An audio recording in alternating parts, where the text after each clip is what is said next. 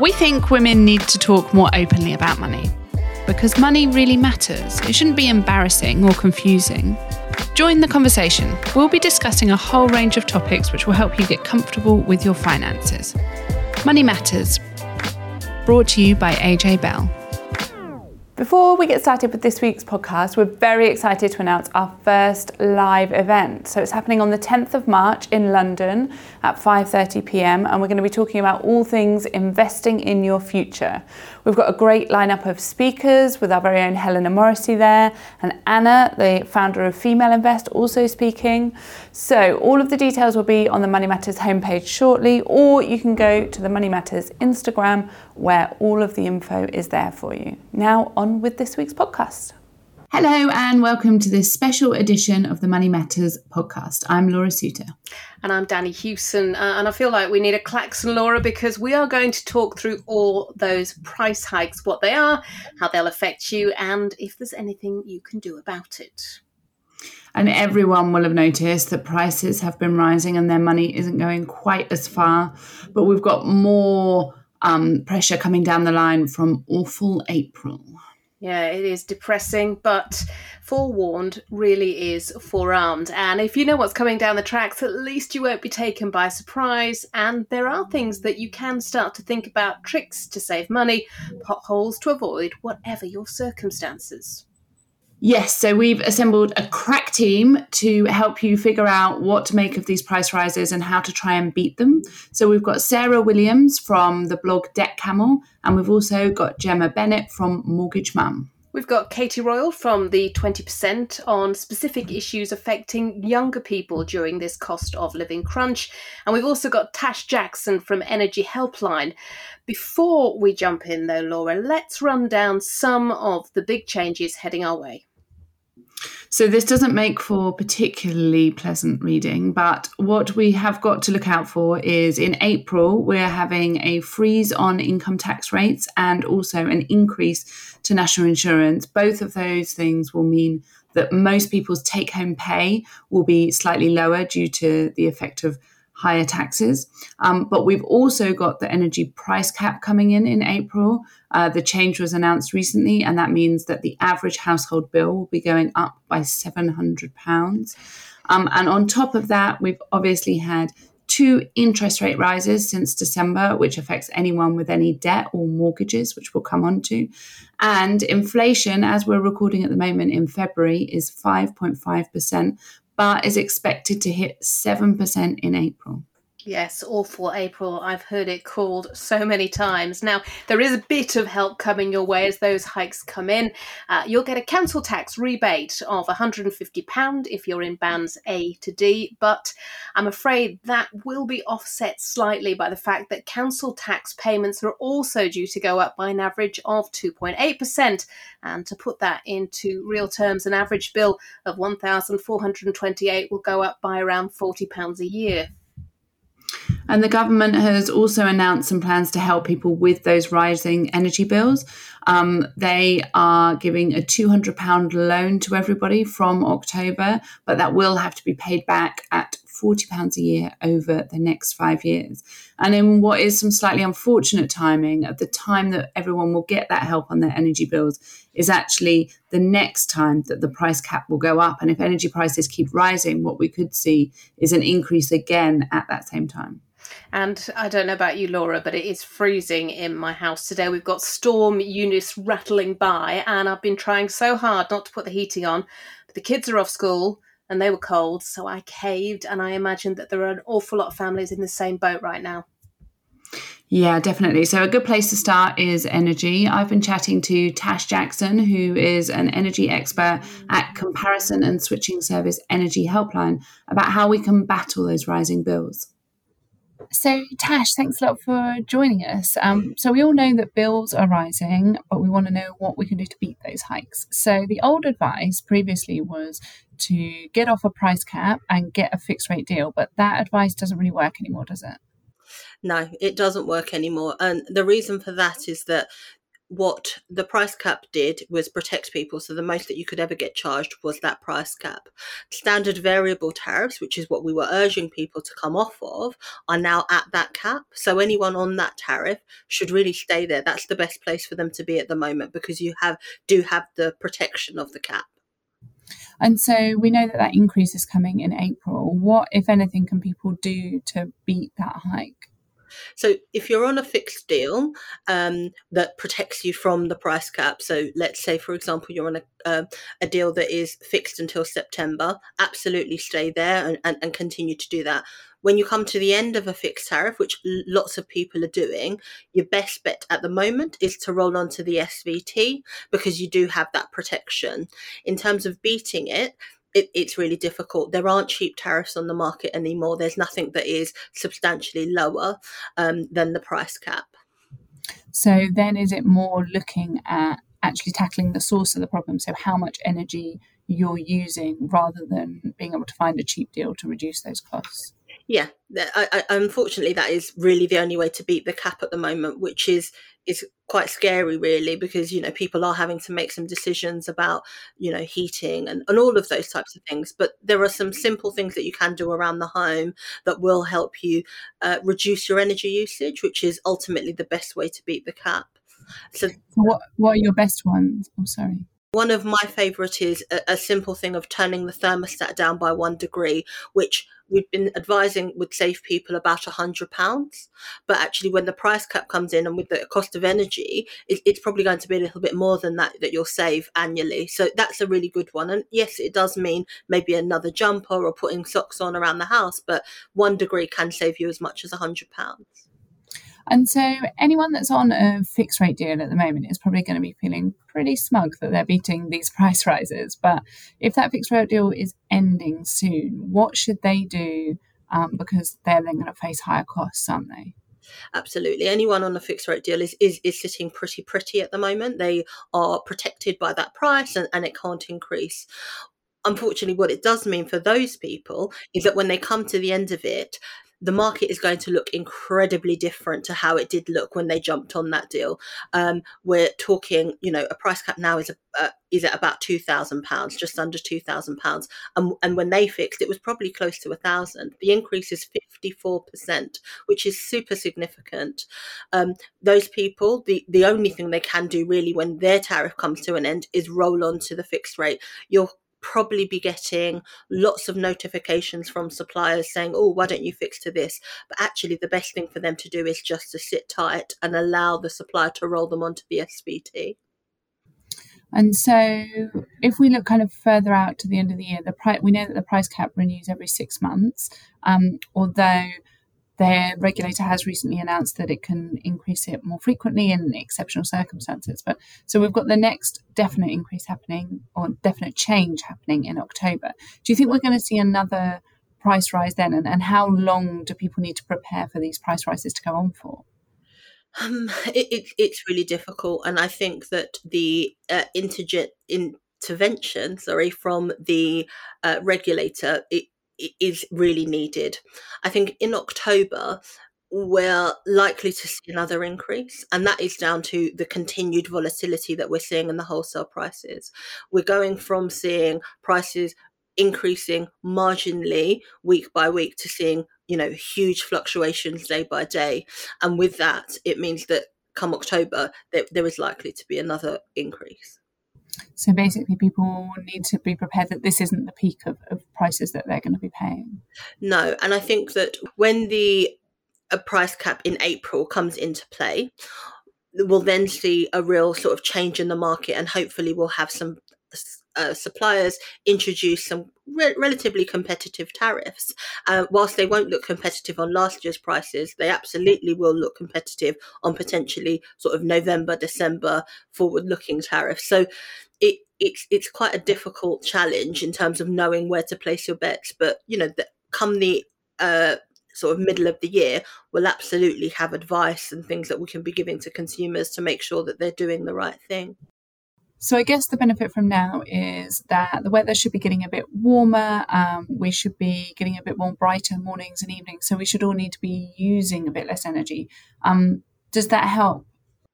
Absolutely. I think when you can be outdoors, heating's on less, lights are on less, all of the things that are using a huge amount of energy, absolutely. The reduction in using those means that you are absolutely going to be reducing your monthly cost. There are things like that you can be doing within the summer when it's slightly warmer to kind of prepare your house for the winter, which is probably a really good thing to do as well. So things like draft excluders, and just preparing your house a little bit so that when the winter months do come in, you're not going to feel the cold as such. Excellent. Thank you so much for that. So some really interesting thoughts from Tash, but whatever we do, those bills are not going to look pretty. And there might be times that extra payment coming out every month forces us to cut back in other areas, or maybe put a week shopping on a credit card or dive further into an overdraft. So I've been talking with Sarah Williams from the blog Debt Camel, and I started by asking her what people need to be looking out for and how to know when they're getting into difficulty.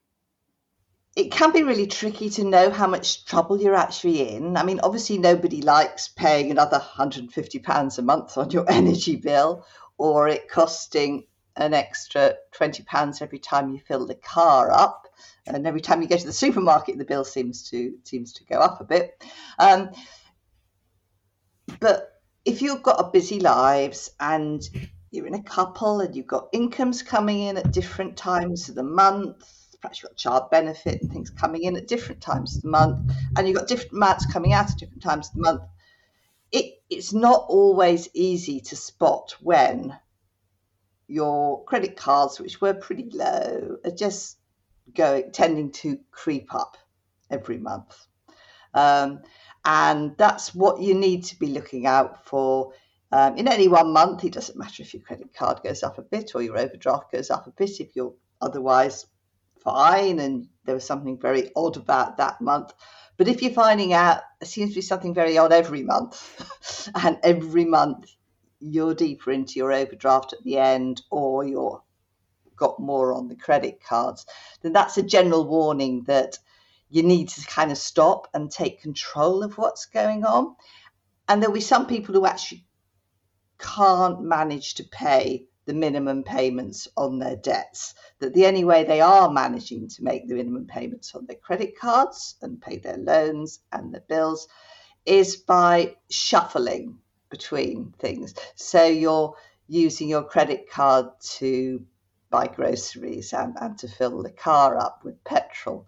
You're still paying off the credit card minimum every month, but it's going up every time because you haven't got enough money left. You're having to borrow every month. So that's often called robbing Peter to pay Paul. You're taking money from one place and using it to pay off to another. And it is quite easy to think you're okay for quite a long while, particularly if there's two of you and you've got lots of different accounts all over the place. So keeping an eye on what's happening is really the first thing to do. Looking at ways you can cut back. Well, we'll talk about that in a few minutes probably. But if you realise you actually can't manage without using your credit cards, if you just say, well, I'm not going to take my credit cards out and I'm going to take them off Apple Pay and I'm going to take them off Amazon and I'm going to take them off PayPal, and you can't get through to the end of the month, then either you need to cut back a lot on your expenses, which some people may be able to. But if you think you've already done that, at that point, you need to talk to a debt advisor. And it's better to do it soon rather than to let those debts go up and up and up, because in a year's time, you'll have to talk to a debt advisor. And at that point, you'll have a much bigger problem. So come early and your options are nicer. As you say right now, there are huge pressures on people's budgets. So maybe in the past, you haven't really had to think about money. You haven't really had to think about what's coming in, what's going out, because you're just going along quite happily. Yeah. Now, suddenly, as you say, that cost of a tank of petrol has increased, and so has everything else. So suddenly, your outgoings every month have increased, and you might not be across it. So how do you start with basic budgeting? The start for budgeting is really to look at what you've spent in the past. You might want to change some of that, but you've got to be realistic about what you have spent in the past. So if somebody says to me, I think I can manage to feed my family of, me and my husband and 2 children on £150 a month, I'm in the, unless you're a vegan with an allotment, you're going to find that quite tough. It doesn't matter how much you like to spend £150 a month and how much you think theoretically you ought to be able to do it. It's not going to happen. So have a look at what you are spending. Sit down with your bank statements, your partner's bank statements, your credit cards, his credit cards, and go back certainly a couple of months, 3 months would be good, and come up with some broad categories. So you can say food, transport, things to do with the kids' schools, clothing, entertainment, whatever suits your own lifestyle, and make them fairly broad. You want to know what you're spending on transport. Later on, you can divide it up until road tax and petrol and servicing and MOT and everything like that. But go for the broad brush categories and just go through all your expenses. And if you're taking stuff out on cash, you're going to have to make a guess as to what you spent it on. Half went on lattes and cakes, and the other half went on food shopping or whatever. So do your best. Just go through, write them down, work out what your average spend on those were, and compare that to what your income is. And that's, if it jumps out that actually you don't have enough income to cover these expenses, that's where your problem is. So the question is, can you cut back on them? Sometimes there's obvious things to cut back on. You've got a habit on, getting an Uber, when actually there is public transport. It's pretty easy to solve that one. It might not be what you want at the end of a hard day, but that's the art of budgeting, really, is you have to make choices. Every pound that's coming in, you can only spend it once. And if you're spending that on an Uber or a takeaway, then you haven't got it there to spend on school uniform for the kids or putting the petrol in the car which you need to get to work. And that's one of the key things, I think, for a lot of people. If they're working hard to earn the money to have a nice life, and suddenly those nice to haves are disappearing, that can be quite painful to realise and deal with. Yeah, I think so, because it may have been lifestyle creep that you've just got used to spending more and more, but you are now used to spending this amount. Your kids are used to the way things work in your household. That if they say, "Oh, Mum, we need a pizza tonight," you'll go for a Domino's or whatever. That when it comes around to Valentine's Day, you'll get a banner and balloons and special cakes and things. Actually, your kids aren't going to be scarred for life if you don't buy balloons and a banner for Valentine's Day. Some things you can actually look at and say, yeah, we don't actually have to spend that much. And other things you have to make choices on. Would you rather have takeaways 2 or 3 times a month, or would you rather save that up and have that would probably give you enough money to pay for a weekend away with the family? When you don't have enough to buy everything, you have to make the choices, and you have to be honest with yourself. Having a rough budget and putting some money aside for things, it reduces your stress. You don't have to worry about these things, and it does make your life easier. Sarah, it's been lovely to talk to you. Thank you so much for your time. Really appreciate it. It's been a pleasure. Thank you. Thank you. So Sarah's got loads more tips on her blog, or you can find her on Instagram at DebtCamel. And talking of outgoings, most households' single biggest outgoing will be their mortgage. So the fact that they're getting more expensive is adding to people's money woes. But we've got Gemma Bennett, a mortgage broker at Mortgage Mum, to help us work out what we can try and do to try and squeeze those costs down. So, Gemma, the Bank of England have increased interest rates in February, and it's the second time they've done it in the past few months, and they've signalled that more increases are on the horizon. So if we look to mortgages, that's going to affect anyone with a variable rate mortgage. So what can those people do to battle rising prices? So, as you've said, if you've got a tracker mortgage that tracks the Bank of England rate, you would have already seen some rises. If you're on a standard variable rate, that is actually at the discretion of the lender. So some of those haven't risen yet. They are likely to, though, and the lender will inform you. So in answer to your question, the best thing you can do really right now is to look at your options to fix. We are still seeing very competitive rates. They are still low. They are rising, but they're rising slowly. So right now is a really good time to start locking in. It's interesting. We're seeing locking. There's 2-year and 5-year fixes have always been really popular. We are seeing some 10-year fixes on the market now. The thing to think about, obviously, when fixing, though, is your future plans, because they come with early repayment charges, also known as ERCs. And so it isn't something to be taken lightly, because if you have got a change in circumstances planned, you are looking to move, you are looking to increase your borrowing, then it's not a case of just fix for as long as you can, because they are applicable. So it's kind of finding that sweet spot between your plans, but also trying to get those really low interest rates for as long as is really feasible for you and works with your personal circumstances.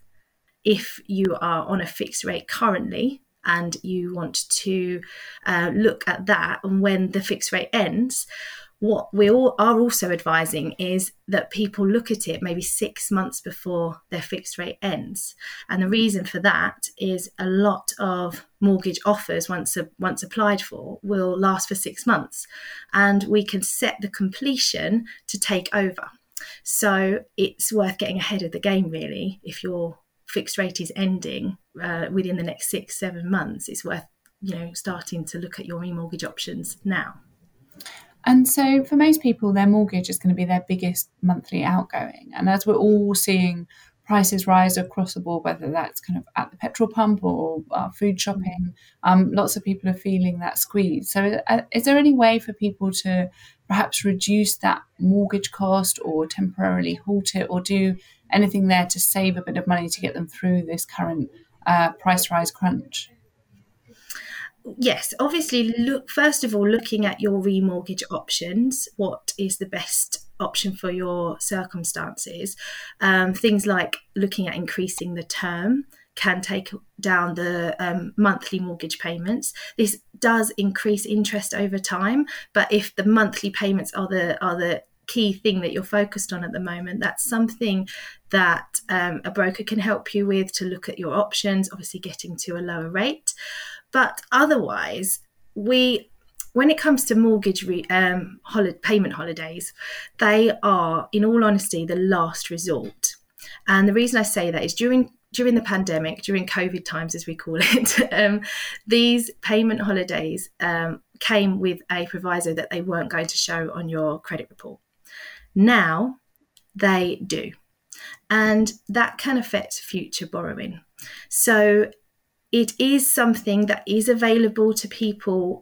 When speaking to the lender will review your situation. They will usually come up with a lot of other options first, and the mortgage payment holiday would be the last resort. But the best thing you can do really is start to look at your budget, your in and out expenditure and versus income, and really take an opportunity to take control of that, because sometimes if you haven't had to look at it, there might be subscriptions, there might be things that are going out that seem minimal but are actually adding up. So it's like doing a little spring clean of your finances first of all as the first step. And there are people there to help you. If working with a spreadsheet makes your head spin, there are people there to help you look at budget planning and seeing what is essential, what can be dropped, what isn't. And I heard an analogy recently that said, when we get our mobile phones go on sort of 20% battery, sometimes people go into power save mode just to take away all the apps that are running in the background that don't need it. And it's a bit like that with our finances. There are possibly things that you're paying out for monthly or regularly that can be adjusted, and that would be our kind of the first port of call. The other thing I was going to suggest here as well is that if we have credit card payments or loan payments that are adding up not adding up monthly, but are making those that monthly affordability a bit tight, there are other options. We could look at debt consolidation with regards to a remortgage or secured loans. These aren't for everybody. It's not always the best option, but talking to a broker who can illustrate to you if it is the best option can take those monthly payments right down potentially. So then you're left with a lot more disposable income. And so when people are applying for a mortgage or remortgaging, affordability is a big factor of what lenders look at. So looking at how much you could actually afford to pay each month for a mortgage.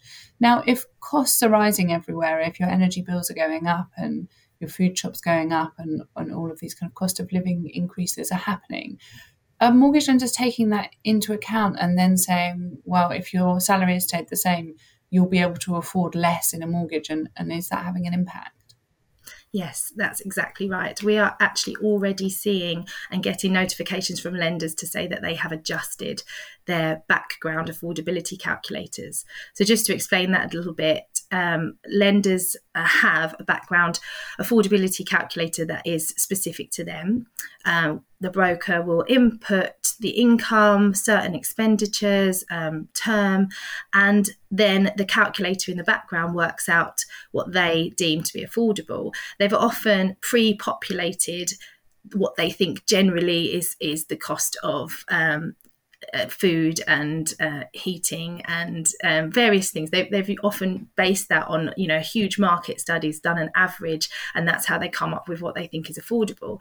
They have very slightly adjusted these, and I've seen within last week, even just because it's been so recently that they've announced these increases, a lender, something was deemed affordable and then literally a couple of days later was no longer affordable because they'd taken into account the new rises for cost of living, which is responsible really, and it's hard to take when you think, oh no, that's affected my level of borrowing, but it's doing it so that you can live and that you can afford to live, and these things really do need to be taken into consideration when looking at your budget. The last thing you want to do is push your budget, your disposable income, which means the income you've got left after living, to such a level that there is no room for buffer, because throughout our life we are going to see ups and downs, and we do need to have that slight buffer for when these times are around and when these things happen. Amazing. Thank you so much for explaining all of that. And we do know that not everybody owns their own home. Young people in particular, just starting out in their careers, trying to save up to get on the housing ladder, often living in rented accommodation. And sharing with other people can cause particular problems when trying to cut costs. So I sat down with Katie Royals from the 20%. She writes a blog specialising in young people's financial lives, and we went through some of the cost pressures unique to them. From everyone's experience of these price hikes is different. Inflation's affecting everybody differently. Are there areas where young people are being particularly affected that maybe people like me just don't think about? Yeah, I think there's definitely a couple of areas you look at. Firstly, obviously, a lot of young people are still renting. They're not on the housing market, and rents are going up. I think the latest figures show they're sort of about 2% up year on year, which is obviously quite a bit. And then you're expecting that to increase hugely in line with inflation, and that obviously impacts the amount of money you have left and how much you can save for a deposit to perhaps get on the housing ladder. I think also in terms of student loans and how much people owe, that's often essentially comes into inflation and other things, because that's linked to the retail price index. So you pay the retail price index plus 3% in terms of interest on student loans. And currently that latest update shows the RPI is 7.84%. So graduates have 10.84% interest compounding monthly on their loans, which is huge. And it makes the ability to repay this debt virtually impossible, essentially rendering your student loan repayments a tax, really, and a fairly hefty tax at that. And again, it's taking money out of people's pockets that they could put towards their household bills, their food, or savings or investments. And seeing that huge figure as well, that must just be absolutely debilitating when you're just starting out in your career, you're thinking about, trying to get on the housing ladder, you're trying to progress and have a good standard of living and socialise and meet people, and yet you've got that huge amount coming out every month, and that number's just massive. Yeah, it is huge. So for Plan 2 student loans, which is so anyone that went to uni from 2012 onwards, the threshold at which you start paying it back is just over 27,000. And so the government have just frozen that for the next year. So essentially graduates will be paying £110 a year more than they thought, had anticipated they'd be paying, which is, a significant sum when, budgets are incredibly squeezed right now. And it makes the marginal tax rate of a graduate earning over 27,000 over 40%, which is a huge amount, as you say, for someone trying to get on the housing ladder or, just create a life for themselves and with some sort of financial security and kind of, a nest egg or an emergency fund to give you some security if things do go wrong. And when we talk about all these budget savings that a lot of people are able to make, if you're, say, for example, in a house share and you're trying to, cut back the amount that you're spending on your energy bills, to dialing the thermostat down a bit, what happens if someone you're living with wants that thermostat set at 20, 21 degrees? That can be complicated. Yeah, and I think that's a huge challenge. And what you've got to remember is often in these flat shares, people have either made friends at university or school friends or something, and they have obviously all got very well. But then you come into the working world and you might have someone on a finance grad scheme who's earning 40, 50K, and you might have someone starting out in lower paid industry who's only on sort of 20K or so.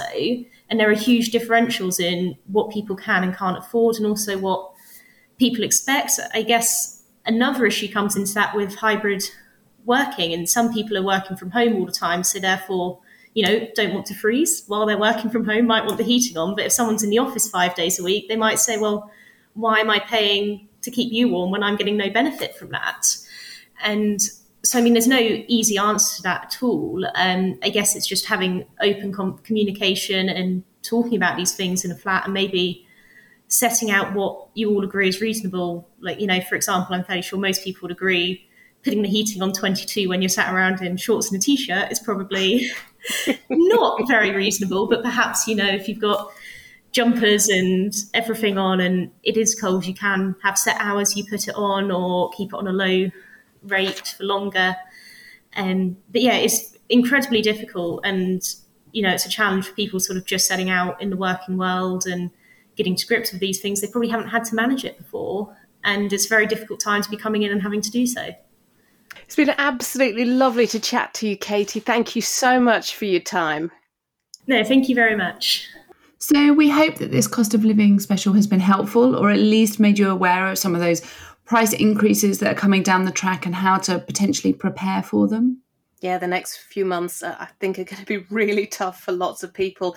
And very few people won't notice that the money that they have just isn't stretching as far as it used to. Look, as we always say, do get in touch with any questions or comments. You can email moneymatters@ajbell.co.uk or follow us on Instagram @moneymatters. And thanks to all of our guests, so Tash, Sarah, Gemma and Katie. Do search for them on social media, and we'll make sure that we link to them on our Instagram page as well, so you can get more of their great tips. But for now, thanks a lot for listening. Before you go, please remember this podcast is for educational purposes, and the views expressed don't necessarily reflect those of AJ Bell. The podcast isn't telling you whether certain investments are suitable or not. And don't forget that the value of investments can change, and you can lose money as well as make it. It's also important to remember that tax rules apply, and that the way an investment performed in the past may not be the same as how it behaves in the future. If you want help, go see a qualified financial advisor.